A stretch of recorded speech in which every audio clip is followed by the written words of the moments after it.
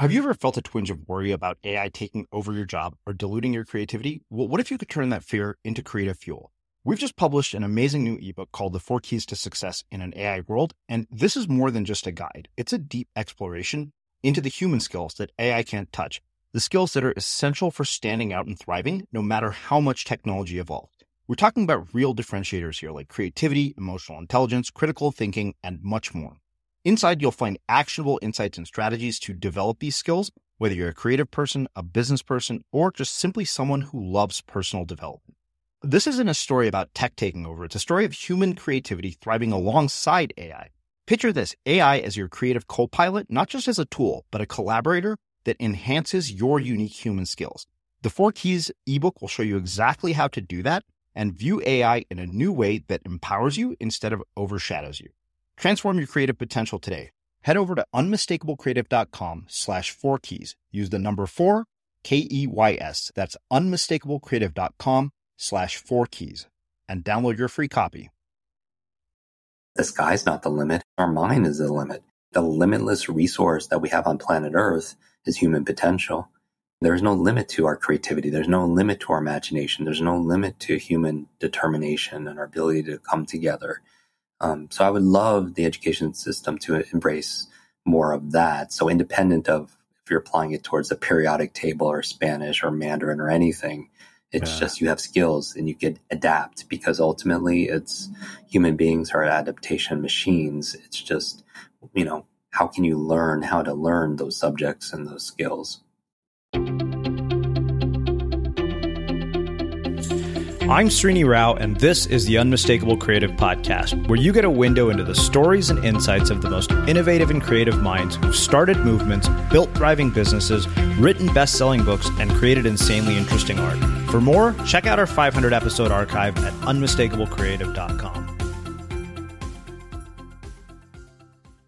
Jim, welcome to the Unmistakable Creative. Thanks so much for taking the time to join us. Oh, it's so good to be back. Thank you for having me.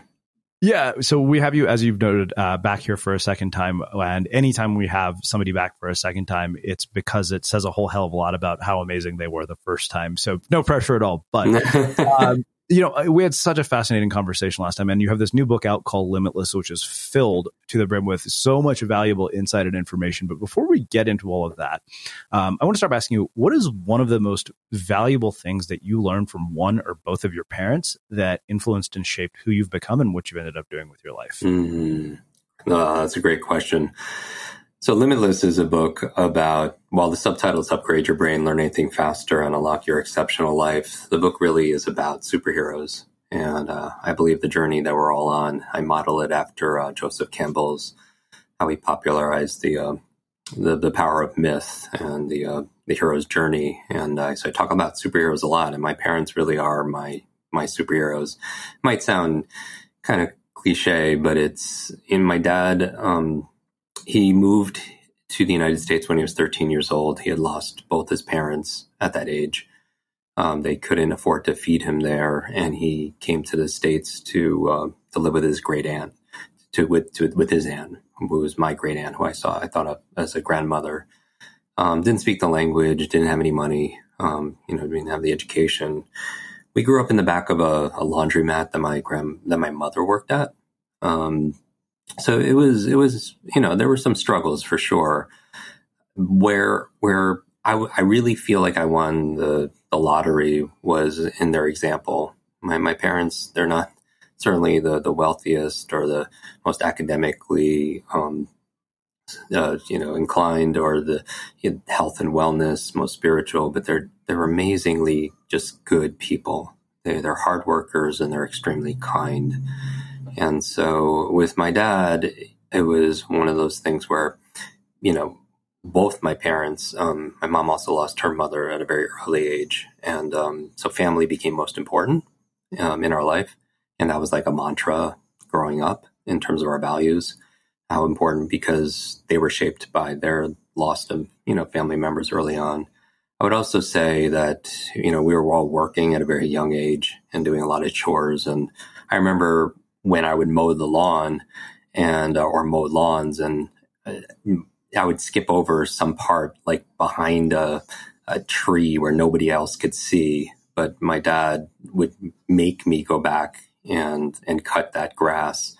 And not because, and I would tell him that nobody could see it. He was like, no, but you could see it. And it was one of those, so kindness, discipline, hard work, values, relationships. So those were all things that really shaped who I am. I honestly believe that anything that's good that's come out of me came from my parents, and then I own everything that's doesn't, measure up to par. Yeah. Well, so, I mean, you're of Asian descent, and I think we maybe touched on this last time. First off, do you have siblings? And if so, like, what was the advice that your parents gave you in terms of making your way in the world as an adult? Like, career-wise, were they typical Asian parents of like, go become a doctor, lawyer, engineer? And if you had siblings, like, how did that advice differ? I have two siblings. They're both younger, a brother and a sister. So I'm the oldest. And I didn't grow up with traditional tiger parents playing the piano and going to extra schools and having that pressure. My parents wanted me to grow up more here culturally, and they didn't impose. Everything was they loved us unconditionally, and that was really an advantage for me, that I felt like I could go, but I felt an incredible amount of pressure inside to not to please them, but to make them proud. Meaning that I was very cognizant of how much they sacrificed for us. Both of them had multiple jobs, and while they were doing that, my grandmother raised me, my great aunt, if you will, and so I wanted a lot of my pressure growing up with my learning difficulties from my head injury and all of that was self-imposed. They never made me feel like I had to perform, but I wanted to make their sacrifice worth it. Yeah. So, you mentioned feeling this, sort of profound sense of obligation to your parents for making something of the opportunity that they've given you and making their sacrifice worthwhile. And I think that that's common for most immigrants. I think I feel that to a large degree, even with the work that I'm doing here. And I'm also in sort of that first generation where our generation isn't doing better than our parents. Like, I look at the life my parents lead now, and I'm like thinking, oh, wow, I would love to be able to get to that just so I can be able to give back to them in the way that they've given to me. Whereas I remember when I was younger, I used to think, I never want the life that my parents have. I want to be way richer than they are. Interesting. Yeah. Yeah, I feel like I had that pressure to make them proud, because I had on the other side of it, I had severe learning difficulties. And so everything was magnified for me. And so I had to study harder to get less results as my peers in school, all through elementary, middle school, high school even. So, and those are very formative years where you're shaping your personality and your values. And so I was always working hard, and that was my purpose. In the book, I talk about motivation and a formula for motivation. I really felt it. And it was always present for me, wanting to make them proud. And it wasn't a financial thing for me. It was to be an example also to my younger brother and sister. Mm-hmm. Yeah. So one thing, I guess what I wonder is, for anybody who's feeling that, like in the way that I do, how do you overcome that sense of sort of obligation or the pressure? Because obviously, on the one hand, that pressure can motivate you, but it can often also be the very thing that gets in your way of the ability to do the thing you say you want to do. So this is very topical, because as you read in the book, when I talk about Limitless, it's not just a book about accelerated learning and speed reading and learning languages and remembering people's names. It's also a book of unlimiting. Unlimiting is an active process of removing limits that hold us back. And one of those limits could be that other people's expectations and their opinion matter more than they do. Meaning that I feel like a lot of us are fueled, as I was, by meeting other people's expectations or opinions. and they don't learn as quite or perform, maybe because they feel like they're in a box or they put themselves in a box. Because sometimes, you know what, I spend a lot of time in senior centers working, visiting elderly. And one of the reasons why is because I feel like to be able to give, to be able to polish off memories. Part of the reason why is because of losing my grandmother and watching her go through dementia was it was challenging, especially when I was going, labeled the boy with a broken brain by one of my teachers and everything. At the same time, I would be with my grandmother a lot, and she would call me by my brother's name or somebody else's name or repeat herself. That's something she just said 60 seconds earlier. And so those are the kind of things that left an impression and put me on my path early on. And when I'm at these senior centers, I would not only talk about brain health, like I'll teach at the Cleveland Clinic Center for Brain Health and work with their doctors, but more importantly, their patients and their caregivers, to give them strategies on how to mitigate and just optimize our ability to remember and focus. But I also, when I'm in those places, I learn so much because, in my culture, we really have some, built into it. It's also this almost reverence for older, the previous generations, and there's so much wisdom there. And I soak that up, learning from, I believe the life we live are the lessons we teach, and everybody could teach me something, especially people who have been on this planet longer than I have. Yeah. But what I also get besides that wisdom and the opportunity to give back is I hear a lot of regret.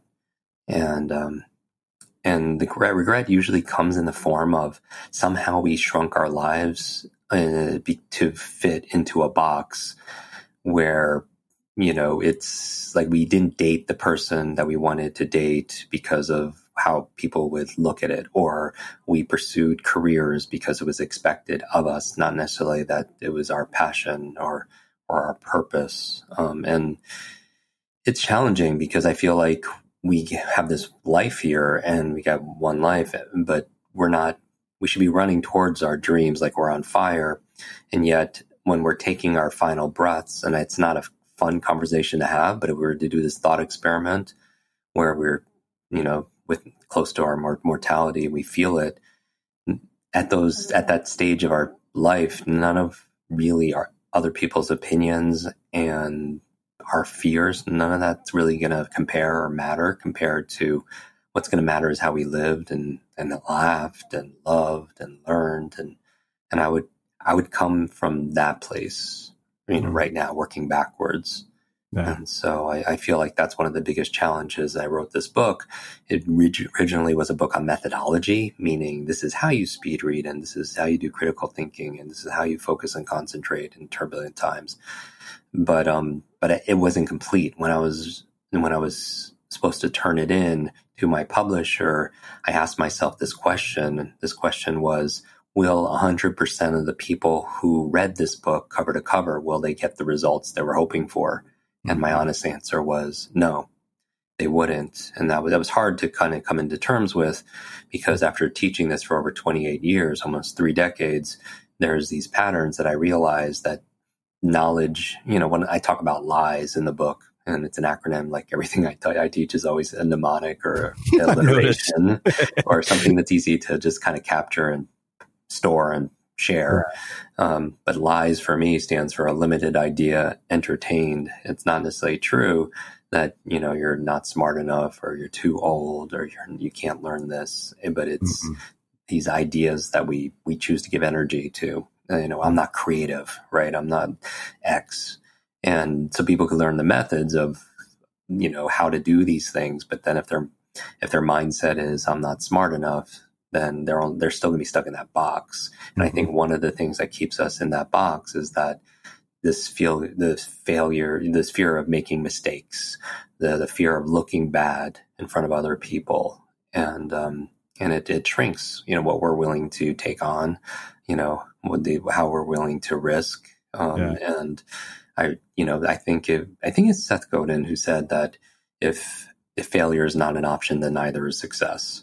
And, we learned at some point in our life, probably in the area of childhood, that, when you make a mistake, whether it's you're in a reading circle and you pronounce words differently than you're supposed to, we associate that, and we shrink down. A lot can happen in the next 3 years. Like a chatbot may be your new best friend. But what won't change? Needing health insurance. United Healthcare Tri-Term Medical Plans are available for these changing times. Underwritten by Golden Rule Insurance Company, they offer budget-friendly, flexible coverage for people who are in between jobs or missed open enrollment. The plans last nearly 3 years in some states, with access to a nationwide network of doctors and hospitals. So for whatever tomorrow brings, United Healthcare Tri-Term Medical Plans may be for you. Learn more at uh1.com. There's never been a faster or easier way to start your weight loss journey than with PlushCare. PlushCare accepts most insurance plans and gives you online access to board-certified physicians who can prescribe FDA-approved weight loss medications like Wegovy and Zepbound for those who qualify. Take charge of your health and speak with a board-certified physician about a weight loss plan that's right for you. Get started today at plushcare.com/weight loss. That's plushcare.com/weight loss. plushcare.com/weight loss. Everyone knows therapy is great for solving problems. But getting therapy has its own problems too, like finding the right therapist, fitting into their schedule, and of course, the cost. Well, BetterHelp can solve those problems. It's totally online and built around your schedule. It's surprisingly affordable too. Connect with a credentialed therapist by phone, video, or online chat, all from the comfort of your home. Visit BetterHelp.com to learn more and save 10% on your first month. That's BetterHelp, H-E-L-P. Wow. Nice. Yeah. What you're hearing are the sounds of people everywhere putting on Bombas socks, underwear, and T-shirts made from absurdly soft materials that feel like plush clouds. Yeah, that plush. And the best part? For every item you purchase, Bombas donates another to someone facing homelessness.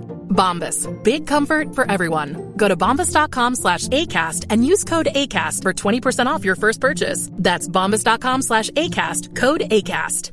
Quality sleep is essential. That's why the Sleep Number Smart Bed is designed for your ever-evolving sleep needs. Need a bed that's firmer or softer on either side? Helps you sleep at a comfortable temperature? Sleep Number Smart Beds let you individualize your comfort, so you sleep better together. J.D. Power ranks Sleep Number number 1 in customer satisfaction with mattresses purchased in-store. And now, save 50% on the Sleep Number Limited Edition Smart Bed for a limited time. For J.D. Power 2023 award information, visit jdpower.com/awards. Only at a Sleep Number store or sleepnumber.com. As creators, we're always on the move. Whether it's a live podcast event, a pop-up shop, or a workshop, we're constantly interacting with community, and that's where Tap to Pay on iPhone and Stripe comes in. Imagine this. You're at a live event, a listener loves your merch, or a participant wants to sign up for your course on the spot. With Tap to Pay on iPhone and Stripe, you can accept their payments right there and then, right from your iPhone, so there's no extra hardware or no delays. Total game changer. It's not just for creators. Any business owner can do this. It's about making transactions smoother and much more personal, growing your business in your way. We've been using Stripe for our products and courses for a long time, and now with Tap to Pay on iPhone, you can take your business to the next level too. So visit stripe.com/tapiphone to learn more. Remember, folks, with Tap to Pay on iPhone and Stripe, your business is always at your fingertips. Yeah. Well, it's funny because I just finished writing a blog post about risk titled "The Essential Skill We Should Have Learned in Childhood That Impacts Everything in Adulthood." And I was like, how is it? I interviewed an economist named Alison Schrager about this. And I'd been processing this idea for almost 6 months. I was like, wait a minute, there is literally nothing in this life that you get without taking a risk, whether it's a first date or a good grade. Right. Every one of those involves risk. And somehow we're actively discouraged from taking risks. Like basically our risk-taking capacity is drilled out of us with age, which I think makes a perfect segue to talk about, something that you said in the book. You say that we convince ourselves that the circumstances we're in, the beliefs we've accepted, and the path we're on is who we are and who we will always be. But there is another choice. You can learn to unlimit and expand your mindset, your motivation, and your methods to create a limitless life. And you actually offered 3 key tips to overcoming a belief that puts us in this place. So one, how do we do this? How do you overcome those? And what are your thoughts on this whole idea of risk? I just kind of want to talk this out because I've not gotten to talk to you about it. No, this is wonderful. I love geeking out over this because I feel like it's the most important conversation because, again, people could know what to do, but they won't do it for fear of looking bad. We talk about how children are such wonderful learners. Even when they're first learning how to walk, they could fall, countless times, but they didn't, after the 17th time, they don't say, okay, forget about it. I'm just going to crawl the rest of my life. But sometimes as adults, we'll take a coding class or karaoke or, a salsa class or something, and then we'll get an experience and then we won't pursue it anymore. And so these lies have to go through a process of unlimiting. And so, what I focus on is I focus on 7 lies in the book that are just, I feel like generally widely accepted, but they really are BS. They're just our belief systems. And those are the things that could keep us back. And, I've heard these anecdotal stories where if you go into a group of 5-year-olds and say, how many artists are in the room? They'll all raise their hand. They'll follow up maybe a decade later, how many artists are in the room? And then it's like 5% of the room. And so how do you reframe these limiting beliefs? And so I take people through the 7 ones that consistently come up in my experience. And, we have a lot of data just because we have students and 195 countries online for our programs. And, obviously we have our own podcast, so we get a lot of feedback.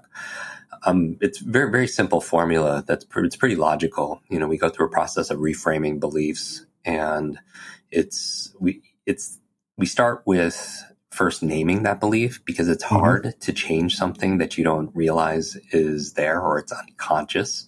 Yeah. And they don't, because it's invisible, we can't address it. And so some of the beliefs we talk about in the book are things like the things we've talked about, that intelligence is fixed, from birth. And so you take a test when you're 7 and that's your potentiality when you're 77 or something like that.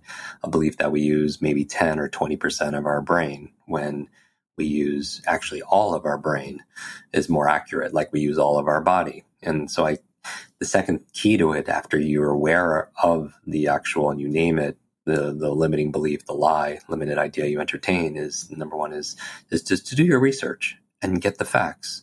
Is it really true that you are bad at learning or bad at leading or bad at public speaking? What evidence is there to support that? And then we go into I do a lot of, it's pretty heavily cited. I didn't want this book to be too much science because I want this to be able to reach and be very practical for everyone that's reading it. And so we introduce a lot of doubt into the system in terms of, is this true? Is this really something that's accurate? We have some stories, some anecdotes, a little bit of research to prove to the contrary, where you're getting the facts. And then from there, we go to the third stage, which is creating a new belief that they get to adopt. So instead of something like intelligence is fixed, explaining that, and then giving them another option to acquire something like intelligence is fluid, or we use 100% of our brain. A lie would be something like knowledge is power, because we've heard it so many, many times. And I've even found myself saying it. But in actuality, just knowing something doesn't really make a marked difference in our life unless we're utilizing it. And so the contrary would be, knowledge times action equals power.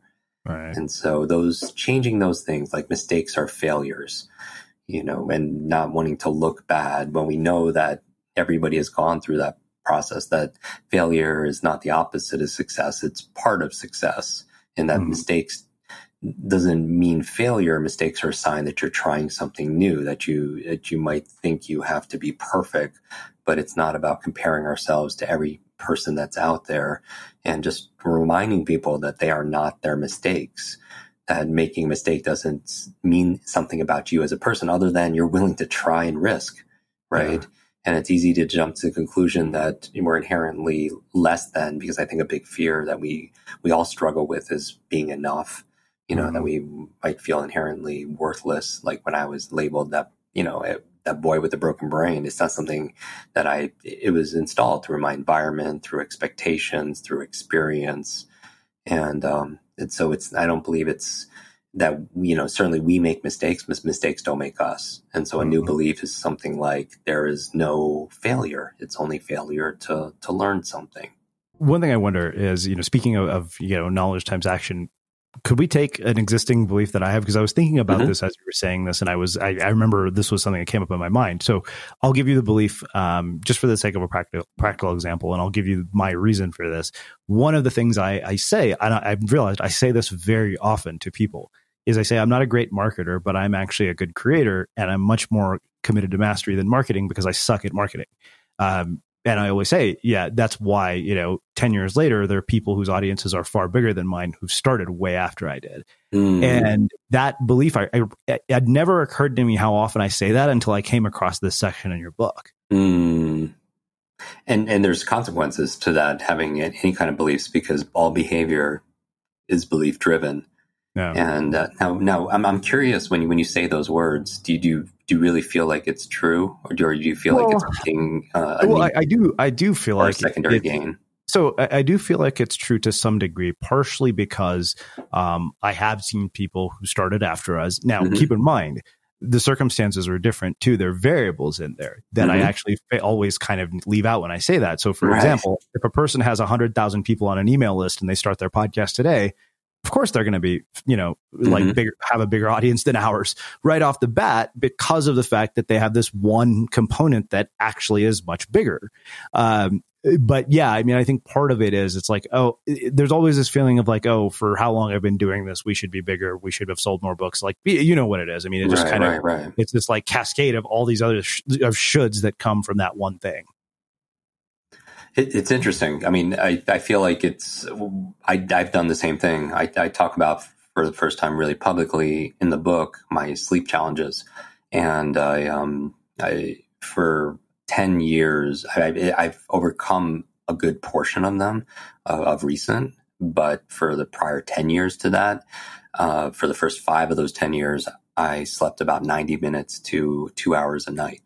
Wow. And not straight, like deep sleep, very interrupted, where it wasn't until 5 years into it that I had a very comprehensive overnight sleep study at a clinic where they diagnosed me correctly that I had very severe sleep apnea, where I wasn't breathing. I stopped breathing about 214 times a night.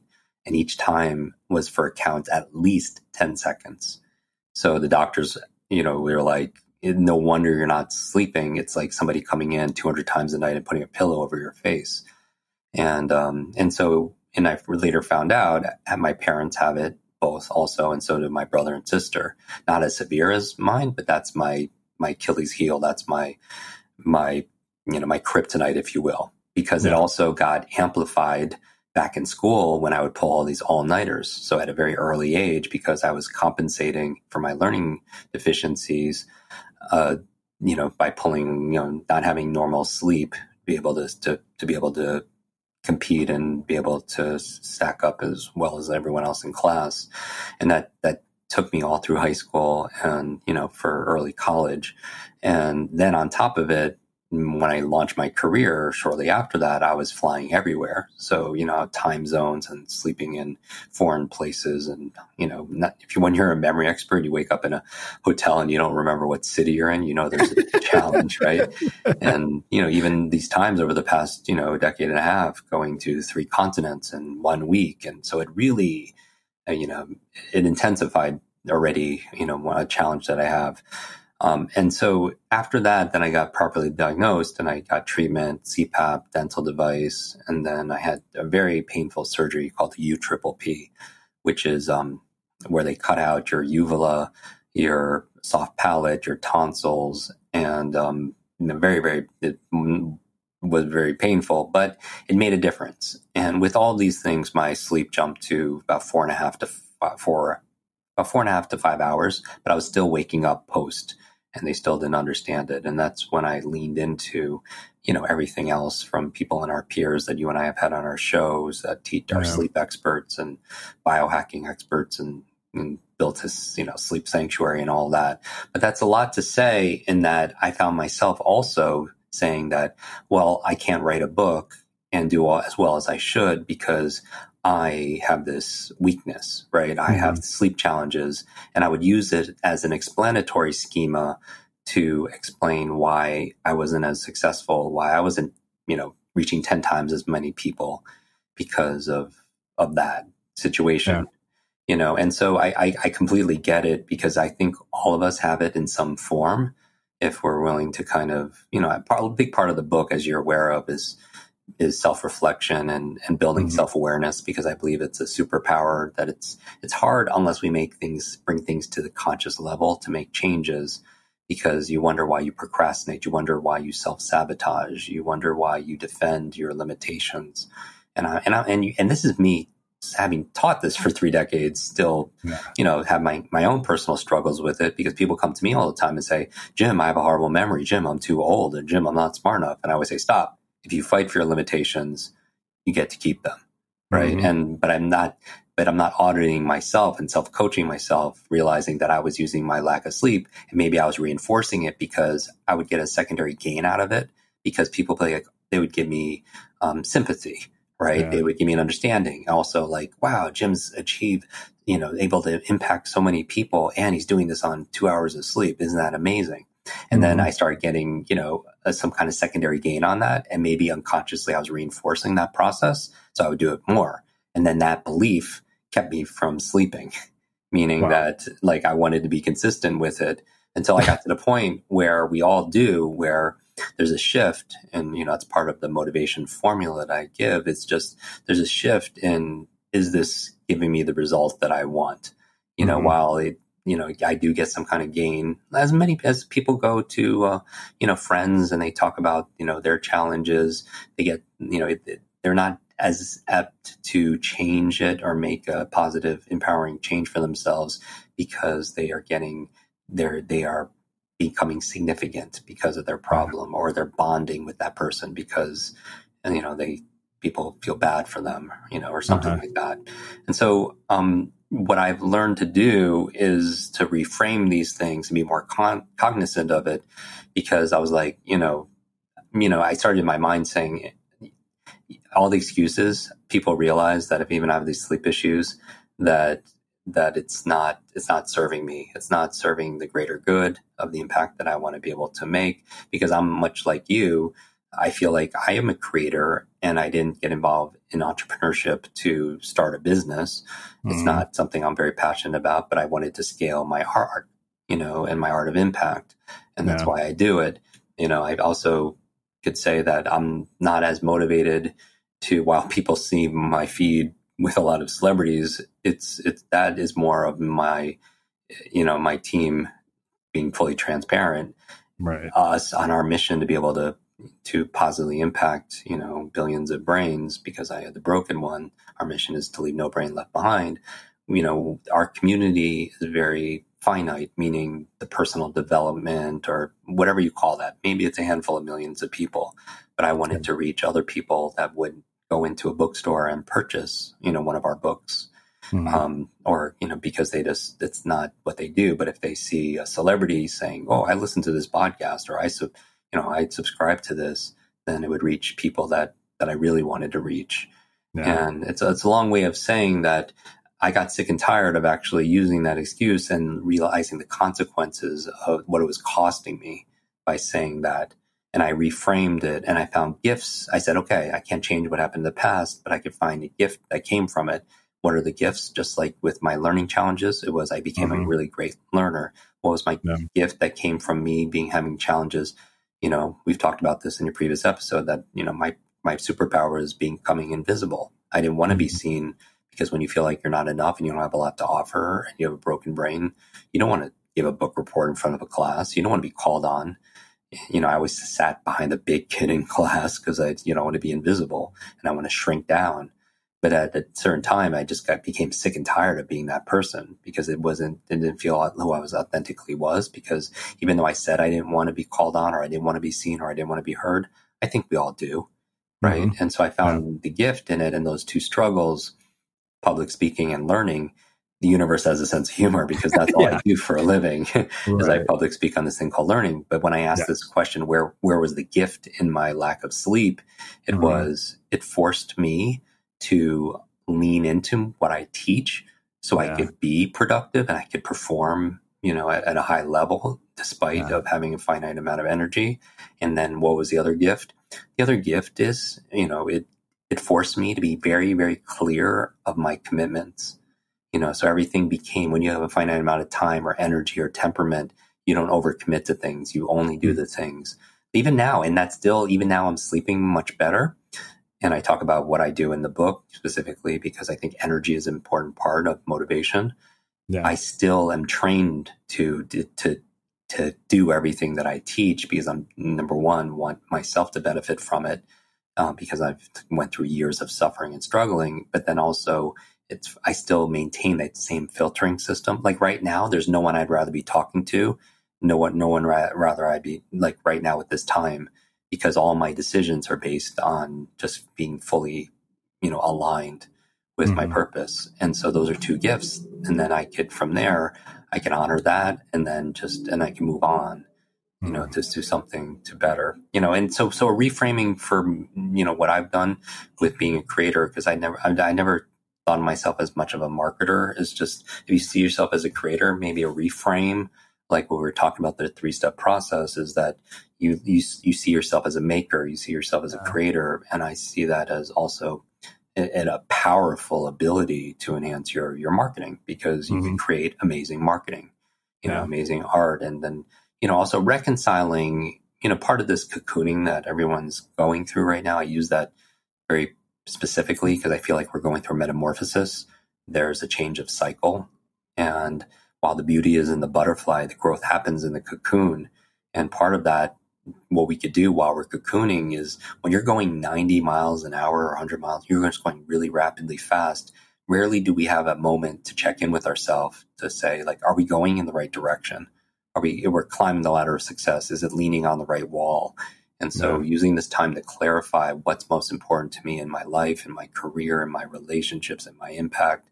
And then asking a secondary question like, are my actions, are my daily actions getting me closer or fulfilling those values? And if they're not, it probably explains why we could take a step towards something and not follow through, or take, a step back and constantly be out of alignment. And so I feel like what you have described, what I have described, I think everyone has that area of their life where they feel like they're in a box, where they, they're on purpose, but they're, for some reason. And then I think comparison also is, what do they say? Comparison is the thief of joy. It's ingrained in us because of social media. As we're scrolling through, we always unconsciously have this, potentially this digital depression, meaning that sometimes, we know this cognitively and intellectually, we know we're looking at the highlight trailer of everyone else's lives that's really filtered, and the grass is maybe not greener there, but the grass is greener where you water it. But sometimes online, there's a lot of artificial turf. There's a lot of filtering that makes it look green. But I think true happiness comes in coming back to feedback, that if we fuel our lives with the expectations or opinions or comparison, then we're, even good and bad, even positive praise also, that we're going to eventually run out of gas if it's coming from externally. Wow. It's kind of funny to even hear you talk about this. I'm like, wait a minute, I'm saying that I'm bad at marketing, and I literally wrote a book about standing out in the world. Like, that was the thing I got a book deal for. So it's, ironic that I even believe that. Let's shift gears a little bit. Let's actually get into tactical components of this, because I think that you provided methods, and I think it is kind of funny, like the sheer volume of acronyms. I was like, wow, your brain definitely works in a way that I realize you found all these different ways of dealing, with whatever issues you have that are fascinating and incredibly effective. I don't want to go into focus because we've just done so much around that with people like Hal Newport and all the other people that have been here. But before we get into sort of studying, memorization, and reading, I do want to briefly touch on something that you said about the education system. And you and I talked briefly about this last time you were here, but you say that education hasn't changed enough to prepare us for the world that we live in today. In the era of autonomously driven electric cars and vehicles capable of taking us to Mars, our education system is the equivalent of a horse and carriage. And you yourself said last time you were here that if Rip Van Winkle woke up, the only thing he would recognize after 100 years of sleep is our education system. I mean, clearly this has been going on for long enough. We're in a student loan debt crisis like we've never seen before. Sadly, in most cases, I mean, even a Berkeley computer science degree, which is one of the most elite universities in the world, is outdated by the time you graduate. What, if any, has been the response from the education system to your work? Like, have they said, we need this? Like, why aren't you the Secretary of Education instead of Betsy DeVos? So one of the kindest blurbs that we got for the book was from Sir Ken Robinson, who I really admire. Many of you are familiar with him. He's got the #1 TED Talk of all time, and he was knighted for the work he did in education and creativity. And so, I feel a huge sense of responsibility because of what I went through in the education system, meaning that I struggled.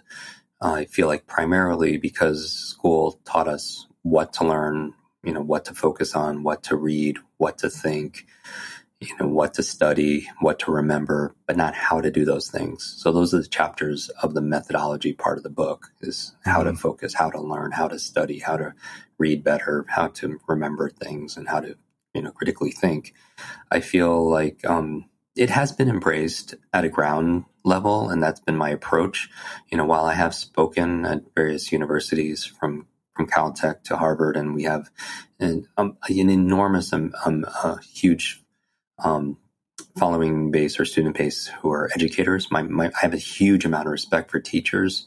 My mother became a school teacher for decades when I was going through these challenges. She recently retired, but she did it because she didn't know how to help me. And so she made that a focus and wanting to help other children along the way. It's just a system issue because that is systemic issue.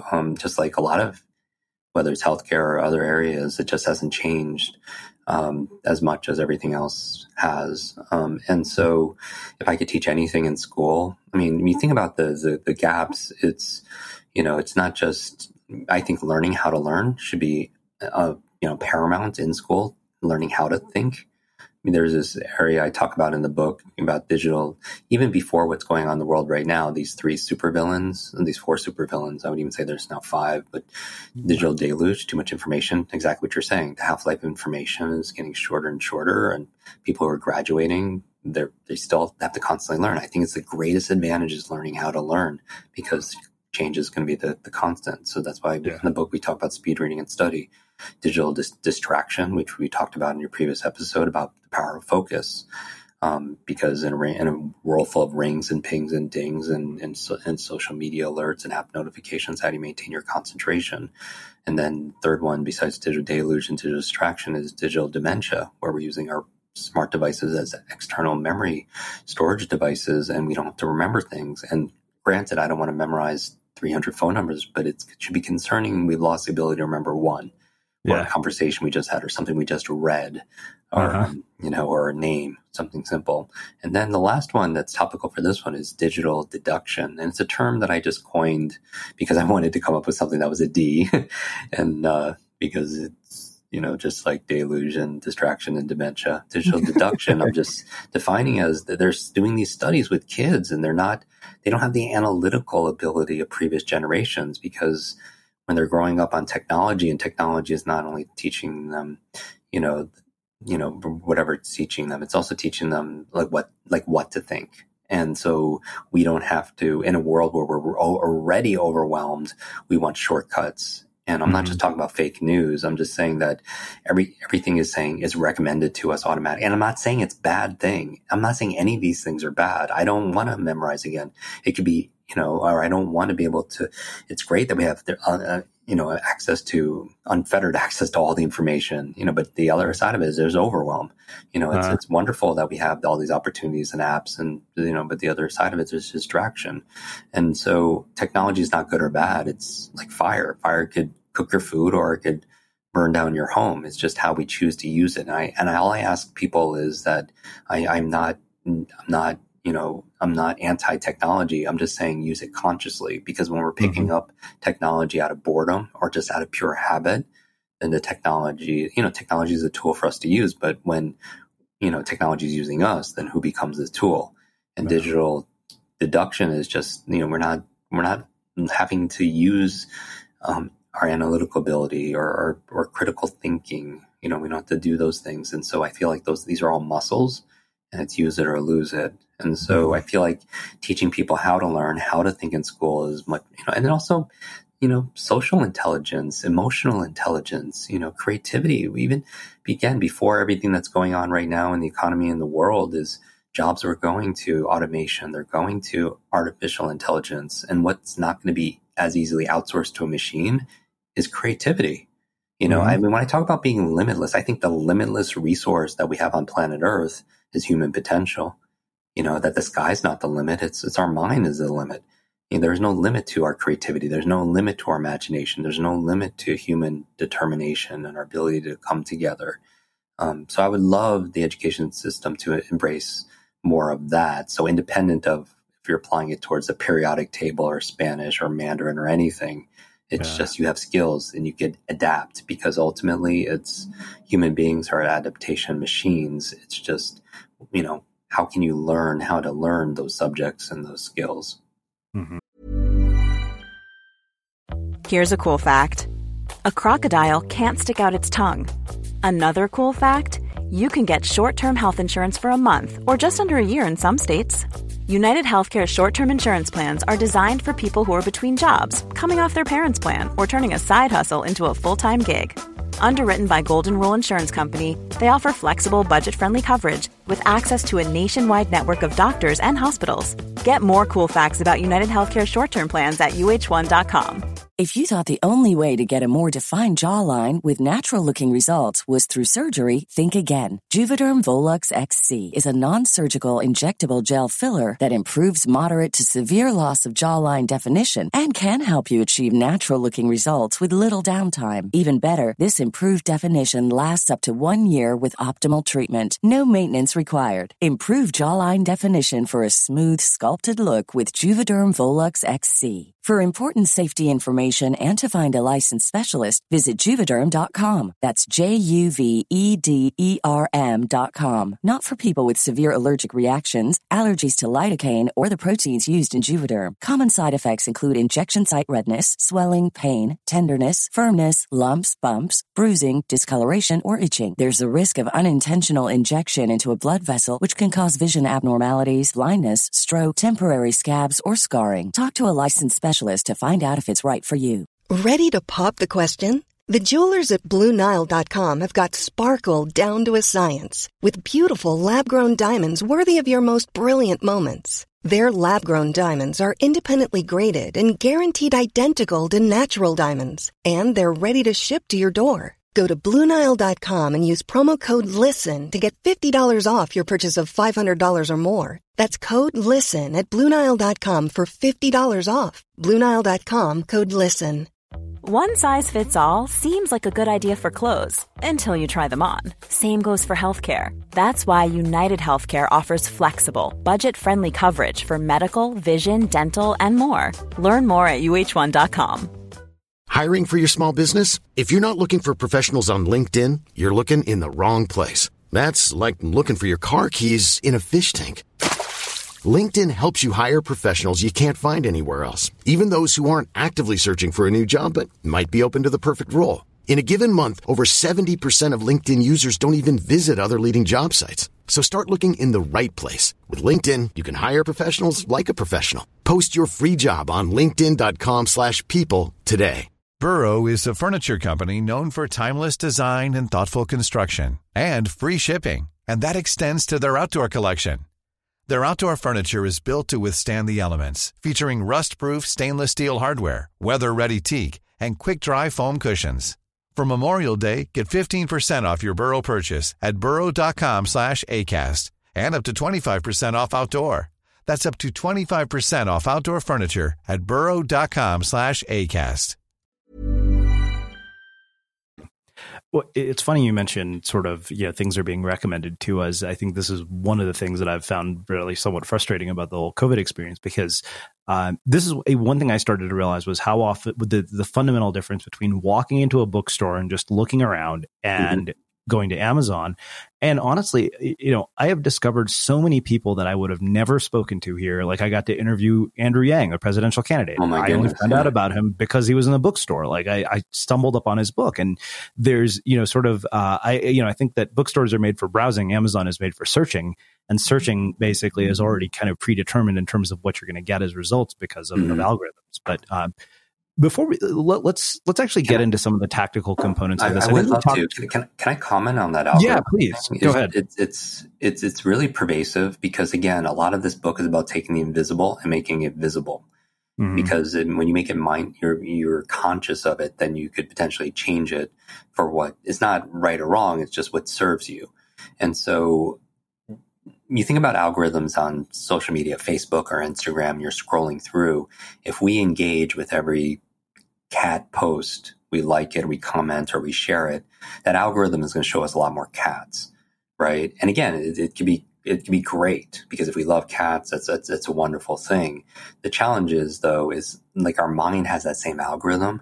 So for those people who are choosing to indulge in the news, and I'm not saying, again, this is all choice. There's a quote in the book from a French philosopher that I put in there that's very paramount, saying life is the C between B and D. Life is C between B and D. B is birth, D is death, C is choice. And that's life, is a series of choices. But when we choose to indulge, maybe some people could feel like maybe it's a little bit too much. And the reason why it could be a challenge, and I'm not saying, again, know what's going on so you can make good decisions. But if we overindulge, and who's to say, at that point it's individual for each person. But as we engage in negative news, because if it bleeds, it leads, you're going to tune in. But if then that same algorithm that you're engaging with, just like you're engaging with cats on Instagram, if you're engaging that, your mind will just show you more of that. Let's just call it darkness.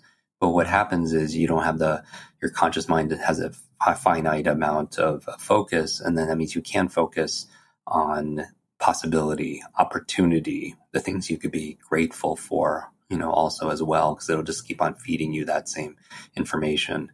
And so, when we want to be more creative, if we're just being recommended just the algorithm on Amazon, all the same books, then we're just reinforcing a lot of the stuff from the same perspective.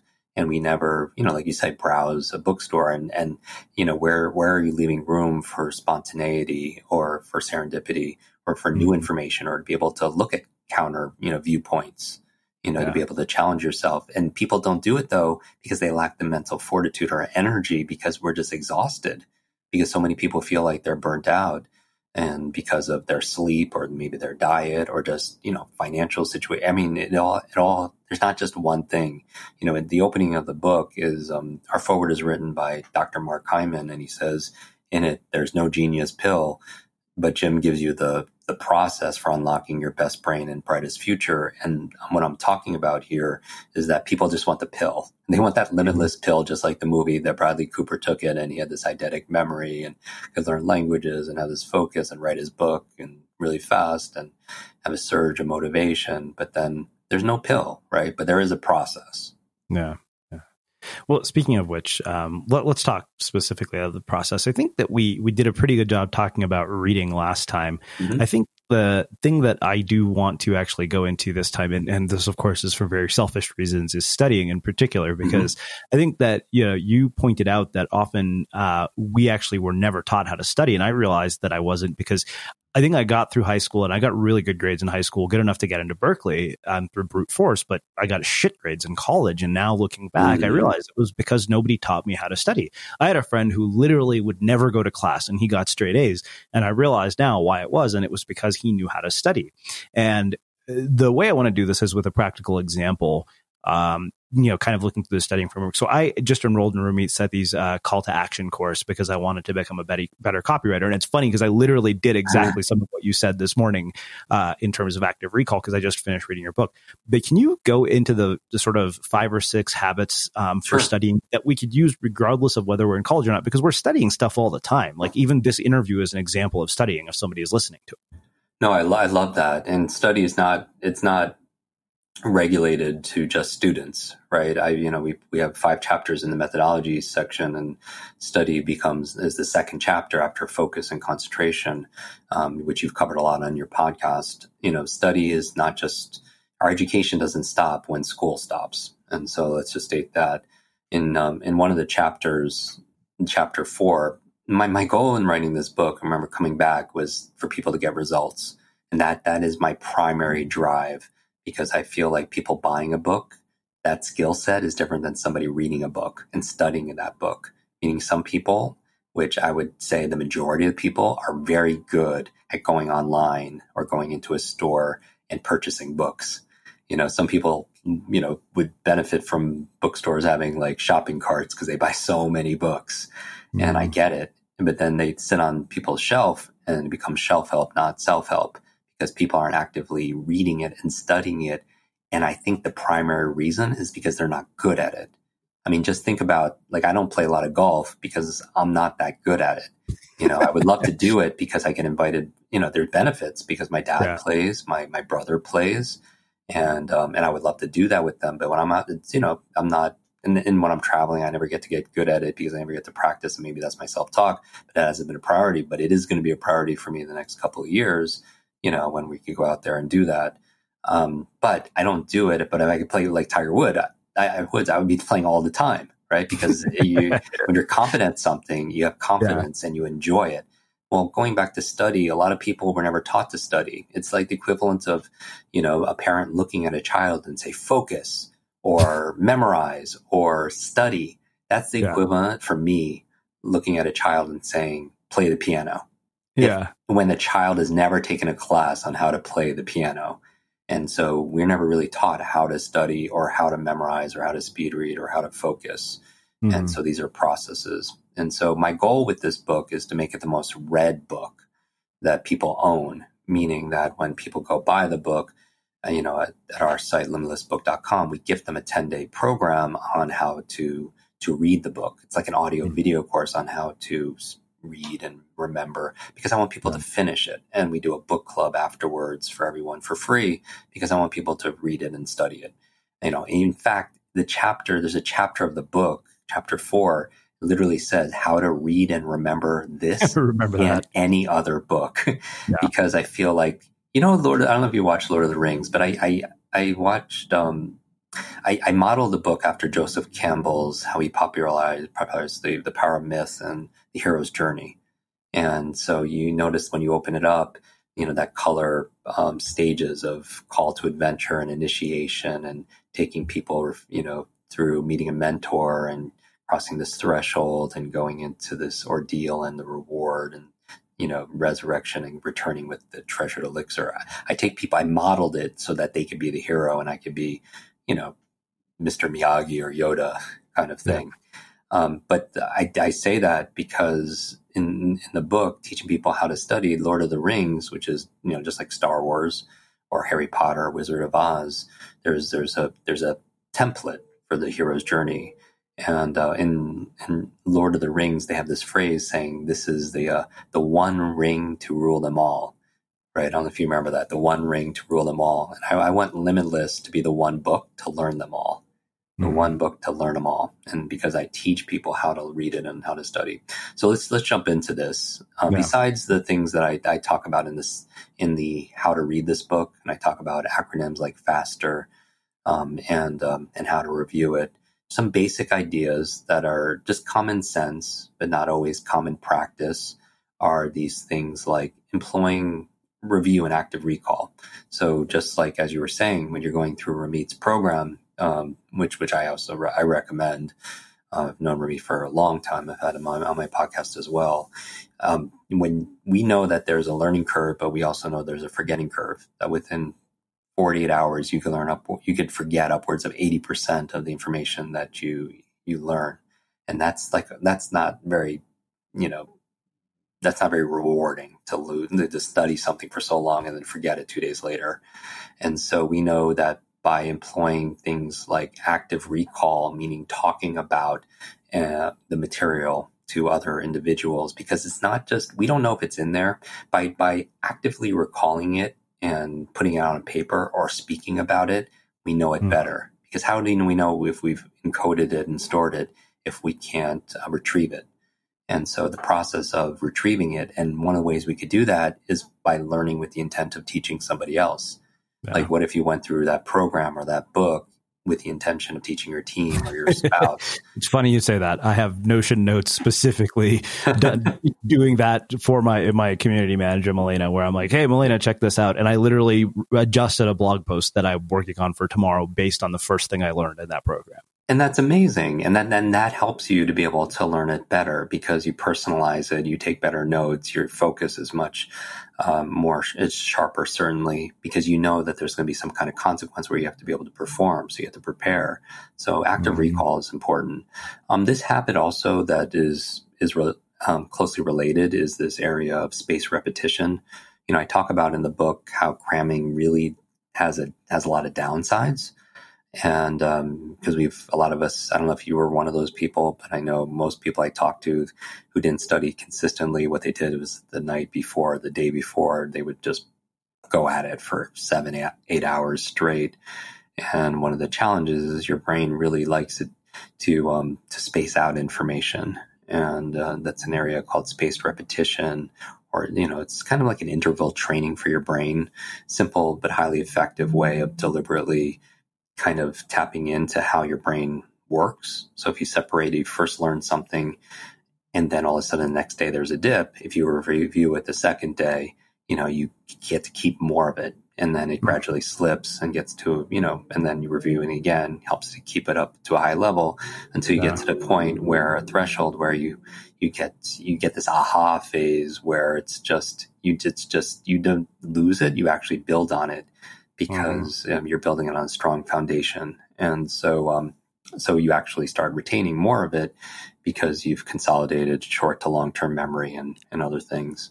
Other things that's very important for learning better is this habit of just being in that curious state. A lot of people I notice that will approach their studies, they'll put on that online program or that podcast, but they're not really managing their state. And big part of the book is state management, meaning that all learning is state dependent, that if you learn something in a bored, lethargic state, that's the state that it gets encoded in, meaning that information by itself is very forgettable, but information when it's combined with some level of emotion makes it more unforgettable, if you will.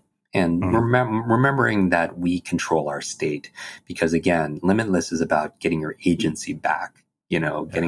Realizing that we have more control than we often think and give ourselves credit for. Then how do you change your state? You change it through, at the very least, you could change it with your mind and your body, meaning that your psychology and your physiology, your questions. If you feel bored, you can ask yourself more empowering questions instead of like, why do I have to do this? Or saying something to that effect. It could be, how can I learn this and enjoy the process? How can I make this more enjoyable? How can I make this more fun and playful? How can I learn it so I could teach it to somebody in a way that get them in a curious mode? Even when we're learning from a professor, let's say that person that you're doing the online program with is really boring, you can even get more curious and saying, how is this guy boring everybody at the same time? Like if I wanted to write a book on how to bore people, how would I do about doing it? But it gets you more engaged. So manage your state, which also includes your body. A lot of people, they get tired when they read. Again, they use reading as a sedative to fall asleep because part of it is their attitude, part of it is their conditioning, and part of it is their posture, that they're slumped over and they're not getting oxygen to their brain. And it's so all learning is state dependent. Another hack that I teach in the book, and I'm just doing this more from memory, so it's one of the benefits of writing it, is using your senses, meaning that we know that the strongest sense out of the 5 senses is when it comes to your memory is our sense of smell. It's the olfactory. And probably because it was a survival, you need to know when food is rotten or potential poison or something like that. I think everyone could remember a fragrance or a food that you could smell and it could take you back to when you're a child because it triggers you. And then, so there's been some research to suggest certain smells actually help to promote concentration, rosemary, supporting memory, peppermint, or be able to support focus and concentration. But even if you don't, people could look into some of the research that we cite in the book. Even just having a unique smell as you're reading gets coded to the information, because the environment is part of the learning process. And we know that when you study something in the environment, you need to perform. So for example, if you're taking a test, if you can study in that room, you'll do better, because unconsciously you're going to anchor a lot of the environmental triggers to the information that'll help you actively retrieve it. Same thing if you need to do a Broadway play, by rehearsing, or doing a TED Talk in that location will help you. And for most part, that's difficult to do. But if you could bring the environment with you in the form of smell, and you're studying something and you have a unique lip balm or gum or essential oil, and then when you need to perform, you use that same one, it'll help you to trigger it.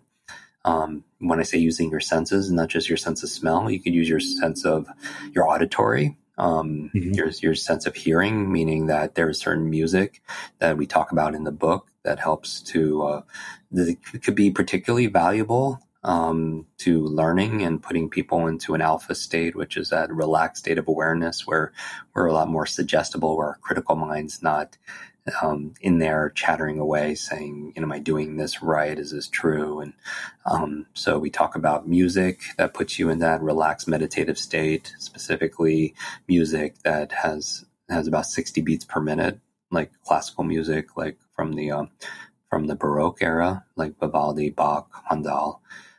Having that in the background to learn languages has been shown to be very effective. And then things like just taking notes better. Most people aren't taught how to take notes very effectively. And so we did a section in the book of a study on different methods of whole brain note taking. And, I'm a fan of mind mapping, created by Tony Buzan, which is more. The challenge they found that one of the worst ways of taking notes is having everything verbatim, like a full transcription. And that's not as useful as having, and I'm a big proponent and advocate for handwriting notes. And now I realize, again, I love technology, because technology could help you when it's digitized. It can help you store it. It can help you to share it, certainly easier.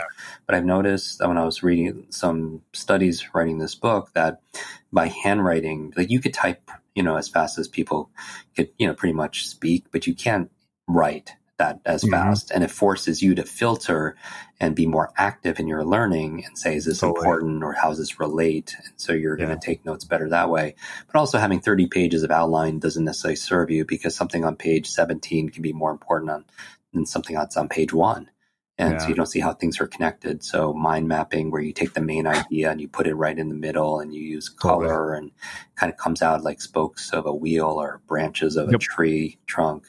You can see hundreds of books and interviews mind mapped. It's kind of, this is why, I've always said verbatim transcripts of a podcast are utterly useless. Like I've never been willing to provide them, mainly because I'm like, fine, if you want them, we can get them. We put them behind a paywall. And at the same time, I'm like, by themselves, the raw transcripts by themselves are not useful. Even in going through them myself, I found that, if I go through and I highlight and I bold certain things and do what Tiago Forte calls progressive summarization, they become 1,000 times more valuable. Yes. But by themselves, they're worthless. Very, very, very much so. And that's what research has found, that one of the best ways of taking notes is through keywords and key ideas and seeing how things relate to each other. And so we teach various methods of taking notes, and mind mapping is one of them. A very simple way for people, if that's too creative, quote unquote, for some people, using symbols and colors and that kind of expression, then something that's more linear that I would think is much better than how people traditionally take notes is just something I call capture create, where you take a piece of paper and put a line right down the middle, and on the left side you capture information, and on the right side you create, meaning that on the left side you take notes, and on the right side you make notes. So you're taking notes or capturing, the how to remember names and how to speed read and how to study. Those are the things you're capturing. But on the right side, if your mind's going to go somewhere else, instead of it being distracted and your imagination going somewhere else, put it on the right side and write your impressions of the things you're capturing. Things like, how am I going to use this? How does it relate to what I know? Why must I use this? How am I going to teach this to somebody else? And then you have more of a whole whole way of taking notes. And I really do believe that we don't learn solely just by capturing or consuming information. The human brain doesn't primarily learn through consumption, just being lectured to. The human brain learns a whole lot better through creation and creativity, which is why I love your show. Yeah. Wow. It's kind of funny. So I don't want to spend a lot of time on reading only because we talked about it last time, but there is something I do want to ask you because of the fact that yours is one of the rare moments, and only because I knew we were doing the interview and I wanted to make sure that I actually read the book beforehand, where I was forced to read the Kindle book, which I personally can't stand Kindle books. Like I absolutely hate digital books because I find them hard to read. Like publicists will email like, hey, here's a PDF. And I was like, no, I need you to send me a physical copy. And of course, with the coronavirus situation, I've been, forced to adapt. I noticed that I can read faster, but I actually don't prefer it because I know that I definitely don't retain, and I don't think it's a coincidence that literally Ryan Holiday, Stephen King, like every author that you talk to who has written extraordinary books swears by physical books. Yeah. And what has your research shown about that in particular? I'm the same way. So for personal preference for me, I like print books, just like I like hand note taking.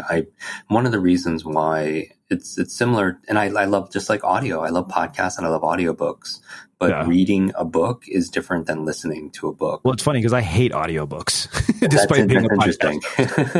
Yeah, and so I don't want to. It's interesting. I think people have preferences on how they like to consume information.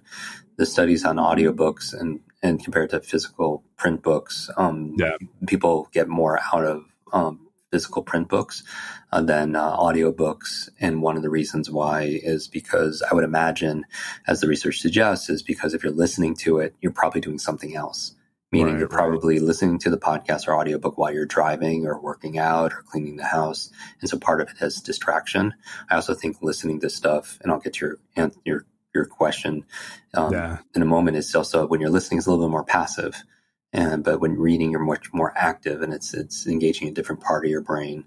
Going back to, for me, I see, because we have a lot of students, that the ones that really succeed, and again, we've been doing this for a long time, and we have speed reading students in every country in the world, that people who are the better readers tend to read print books. Now, I'm the first to agree, though, when I'm traveling, and I'm a very active reader, but when I'm traveling for 2 weeks, it's not very practical for me to carry 12 books with me. On planes and everything. So, when forced to, I guess, again, technology is very convenient. For me, it's something that's physical that I could hold, and I know you can hold a screen.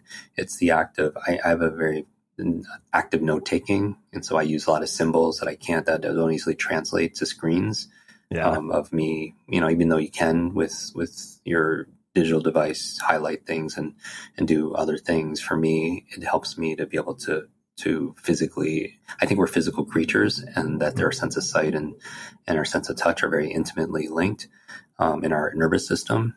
And also, and another preference for me is I don't like looking at screens more than I need to.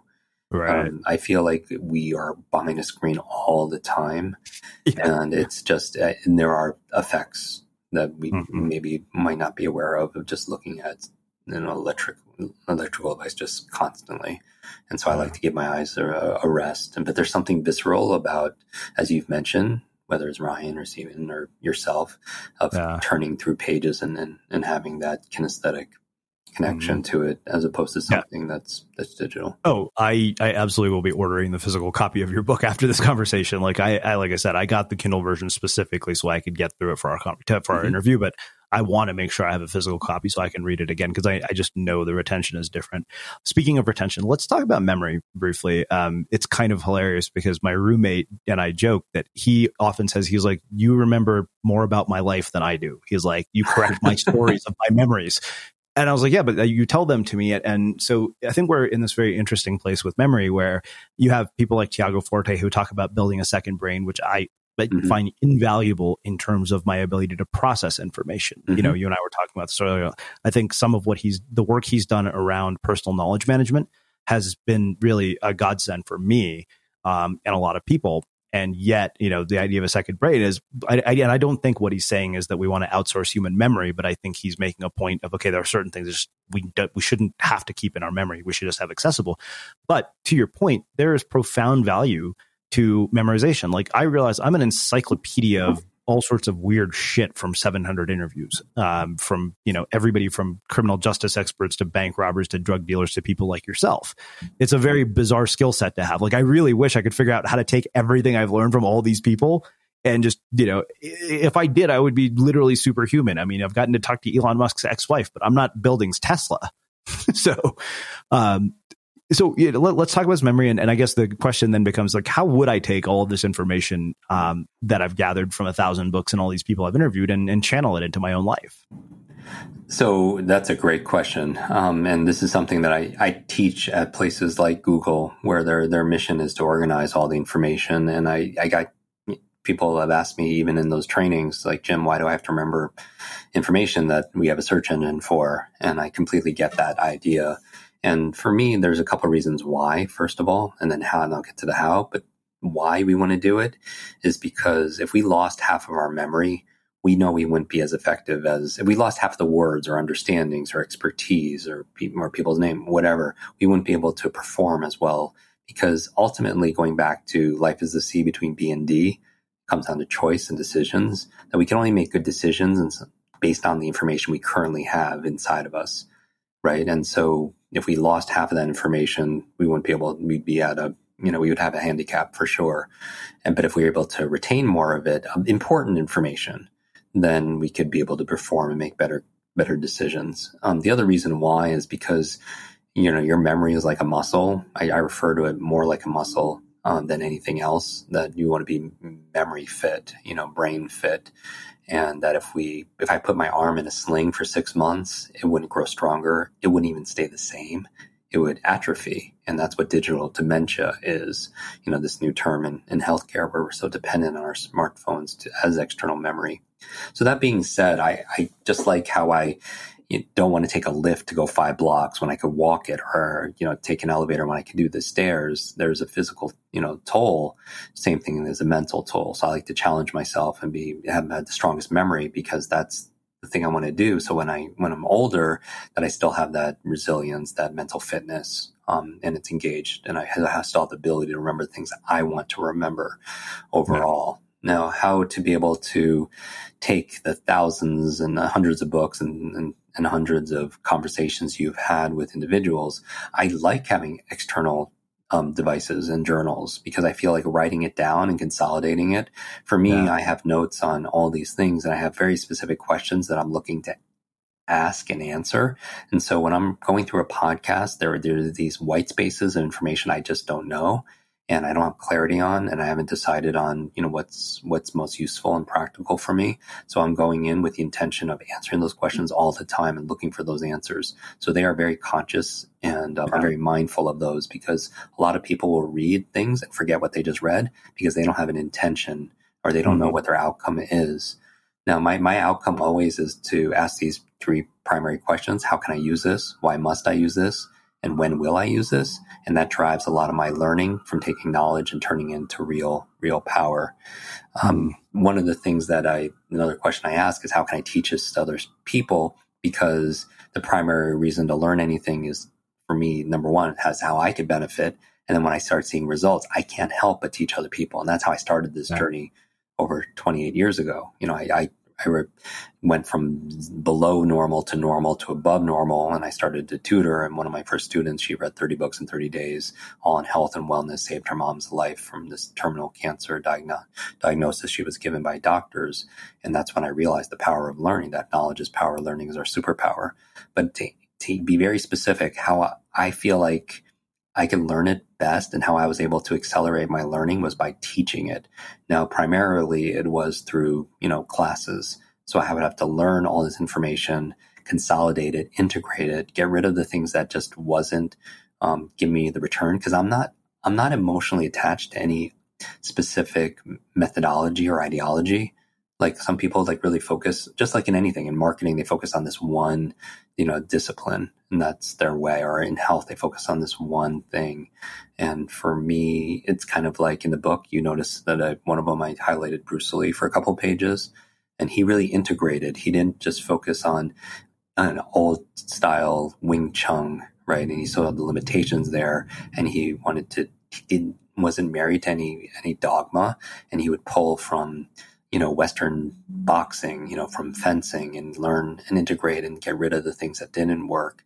And that's what I did for this book. The idea of consuming thousands, 3 decades of information, thousands of books, the financial investment alone, people don't have to go through. I put what works and field tested over 25 years into a book.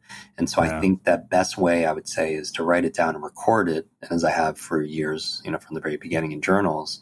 And it's nice to see, your thought process. But I integrate all these thoughts together. So if I needed to put something together, whether it's memory, focus, I'm pulling from so many interviews and so much personal experience, and then recording it and then teaching it. And it was an interesting process. I don't know how you were with the book, but taking all this research and putting it into 300 pages. Yeah. And then expanding it from just I've had to do that myself. To motive, right. And then adding just not methodology, but mindset and motivation to 2 other areas that I feel keep you from, is still in that box. I felt like I had to consolidate 3 books into one, and everything I put in there, I needed to be high return because my goal is for people to get the results. But for me, I take ample notes, not just take notes, but I make notes. And so that's my creative process. And then I teach it as soon as I can, because I feel like my goal is not just inspiration or just ideation or even implementation. My goal is integration. When all mindset, motivation, and methods cross over, that sweet spot, or inspiration, ideation, and integration come together, is that area of integration. And integration, like integer or integral, means you're whole. And I wanted to come from that place where everything is aligned and I'm not fighting with myself. And I thought the best way of doing it is expressing it through the written word and through my speech. And that way I would have to really organize it in a way that's clear and impactful. Yeah. Wow.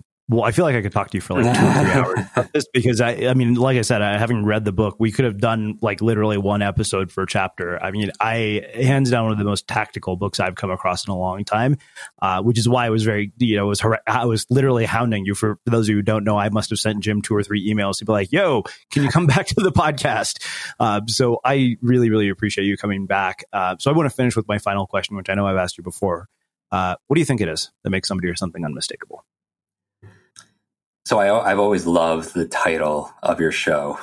For me, unmistakable really is, as it is defined, I would imagine, I haven't looked this up, but is, not able to be mistaken for something else. And for me, I feel like what makes us distinctive and what makes us our uniqueness is our story and who we are. I believe that to truly be unmistakable is to have the curiosity to know yourself, meaning that we are all individuals, and this process of knowing ourselves, knowing like who we are, what we stand for, knowing the values that are important to us, the beliefs that support those values, our talents, our skills, having the curiosity to know yourself. And then the second part of being unmistakable is once you know yourself, the curiosity to know yourself is having the courage to be yourself. Because some people do a lot of the self-reflection and they meditate, or they do talk therapy, or they go through, these processes, and they get this very more clear idea of who they are, but then they don't act in accordance with who they are. And it takes courage to really be who you are, going full circle to how we started the conversation, especially in a world where, sometimes we dim ourselves to be able to fit into a box of other people's expectations and other people's opinion. So for me, unmistakable means like that is your superpower, is your uniqueness. So discover it and develop it and be it. So really know yourself, trust yourself, love yourself, and then be yourself. Amazing.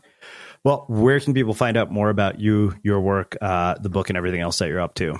So Limitless Book is the place that everyone's going to, because there's a big gift there. When people were doing something special, I mentioned that we wanted everyone to read this book, to make it the most read book on their shelf. And to that end, when people go to limitlessbook.com, there's a 10-day audio video companion course that I gift you.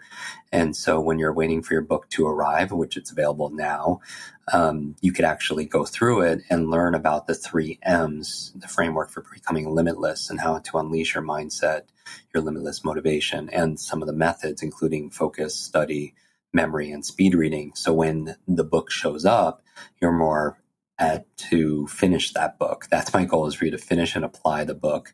And we're also going to do a 4-week book club. When everybody has their book, I'm going to there are 4 sections to the hero's journey, main sections, and I'm going to spend 1 week per section and showing everybody how to read it. We're all going to share how we're applying it. I'm going to teach you how to remember the important parts. And then there's 2 bonus chapters also, Limitless Model applied towards businesses. So for you entrepreneurs out there, whether you have 3 people or 300 people, how to create limitless organizations and learning organizations. And then the second bonus chapter is Limitless for kids. So for parents who are listening to this, or for educators, we're going to take the Limitless model, and there's a bonus chapter on how to apply it for your children, in terms of their mindset, how to motivate them, and also the methods that they could have and maybe should have learned back in school. But that's all at limitlessbook.com. And I would actually challenge everybody. Part of the big book is it's filled with these quick starts exercises. So you can't go more than a page or 2 pages without having a quick start exercise that takes less than 60 seconds. And it's all about the science of small, simple steps. That I believe that a lot of people make things bigger in their mind, and that's why they don't take action consistently. And so you need to ask yourself, what is the tiniest action I can take to make progress towards this goal where I can't fail? So the book is filled with those quick starts.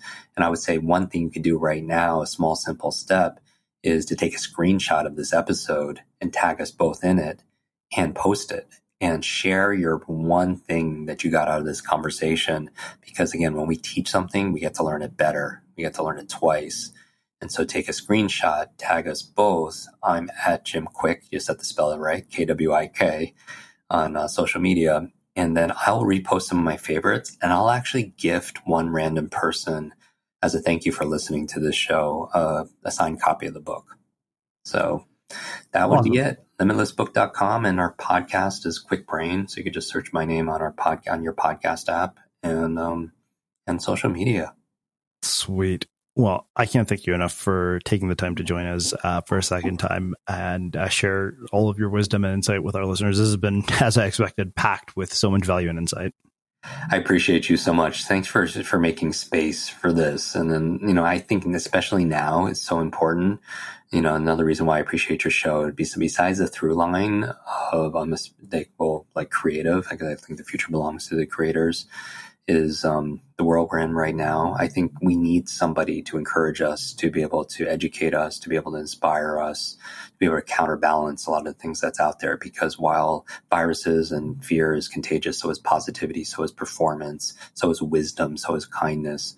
And that stuff is free. So sprinkle that stuff everywhere. But thank you everyone for participating. Amazing. And for everybody listening, we will wrap the show with that. Ever catch yourself eating the same flavorless dinner 3 days in a row? Dreaming of something better? Well, HelloFresh is your guilt-free dream come true, baby. It's me, Keke Palmer. Let's wake up those taste buds with hot, juicy pecan-crusted chicken or garlic butter shrimp scampi. Hello Fresh. Stop dreaming of all the delicious possibilities and dig in at HelloFresh.com. Let's get this dinner party started.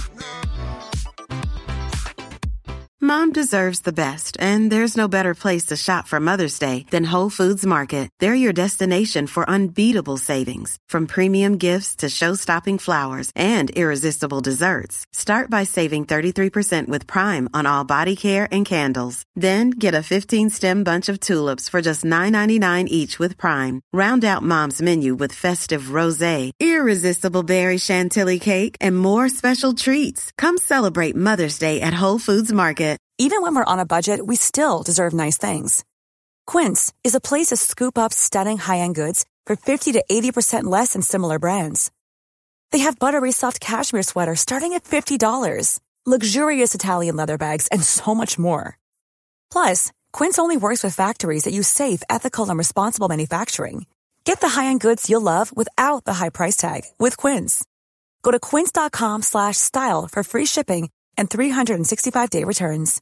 Imagine the softest sheets you've ever felt. Now imagine them getting even softer over time. That's what you'll feel with Boll & Branch's organic cotton sheets. In a recent customer survey, 96% replied that Boll & Branch sheets get softer with every wash. Start getting your best night's sleep in these sheets that get softer and softer for years to come. Try their sheets with a 30-night guarantee. Plus, get 15% off your first order at bollandbranch.com. Code BUTTERY. Exclusions apply. See site for details. Sick of being upsold at gyms? My guy, you're currently a base member? For $90 more, I can upgrade you to our Shred membership. For $130 more, you'll be a Swole member. And for just $300 more, you'll reach Sweat Platinum. At Planet Fitness, you'll get energy without the upsell. Never pushy, always free fitness training and equipment for every workout. It's fitness that fits your budget. Join Planet Fitness for just $1 down and $10 a month. Cancel anytime. Deal ends Friday, May 10th. See Home Club for details. Have you ever felt a twinge of worry about AI taking over your job or diluting your creativity? Well, what if you could turn that fear into creative fuel? We've just published an amazing new ebook called The 4 Keys to Success in an AI World, and this is more than just a guide. It's a deep exploration into the human skills that AI can't touch, the skills that are essential for standing out and thriving, no matter how much technology evolves. We're talking about real differentiators here, like creativity, emotional intelligence, critical thinking, and much more. Inside, you'll find actionable insights and strategies to develop these skills, whether you're a creative person, a business person, or just simply someone who loves personal development. This isn't a story about tech taking over. It's a story of human creativity thriving alongside AI. Picture this, AI as your creative co-pilot, not just as a tool, but a collaborator that enhances your unique human skills. The 4 Keys ebook will show you exactly how to do that and view AI in a new way that empowers you instead of overshadows you. Transform your creative potential today. Head over to unmistakablecreative.com/4keys. Use the number 4, KEYS. That's unmistakablecreative.com/4keys and download your free copy.